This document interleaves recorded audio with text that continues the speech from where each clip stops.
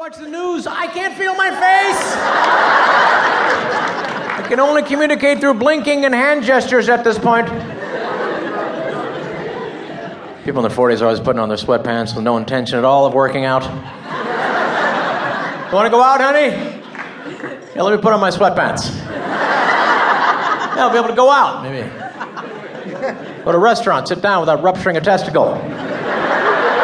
See a movie, cross my legs, mix it up. People in their 40s, you know.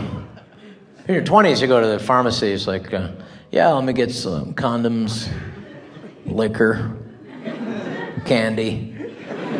People in their 40s, Metamucil, cheater glasses, Flomax, and candy. I still like candy.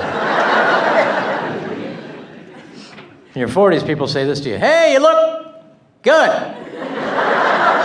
Is that a little pause? Because basically they're saying, hey, you look kind of fucked up.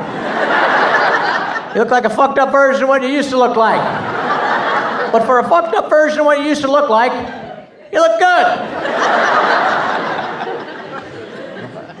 People in their 40s aren't shy or embarrassed at all about buying supplies for their asshole. I need something for my asshole. It's on fire.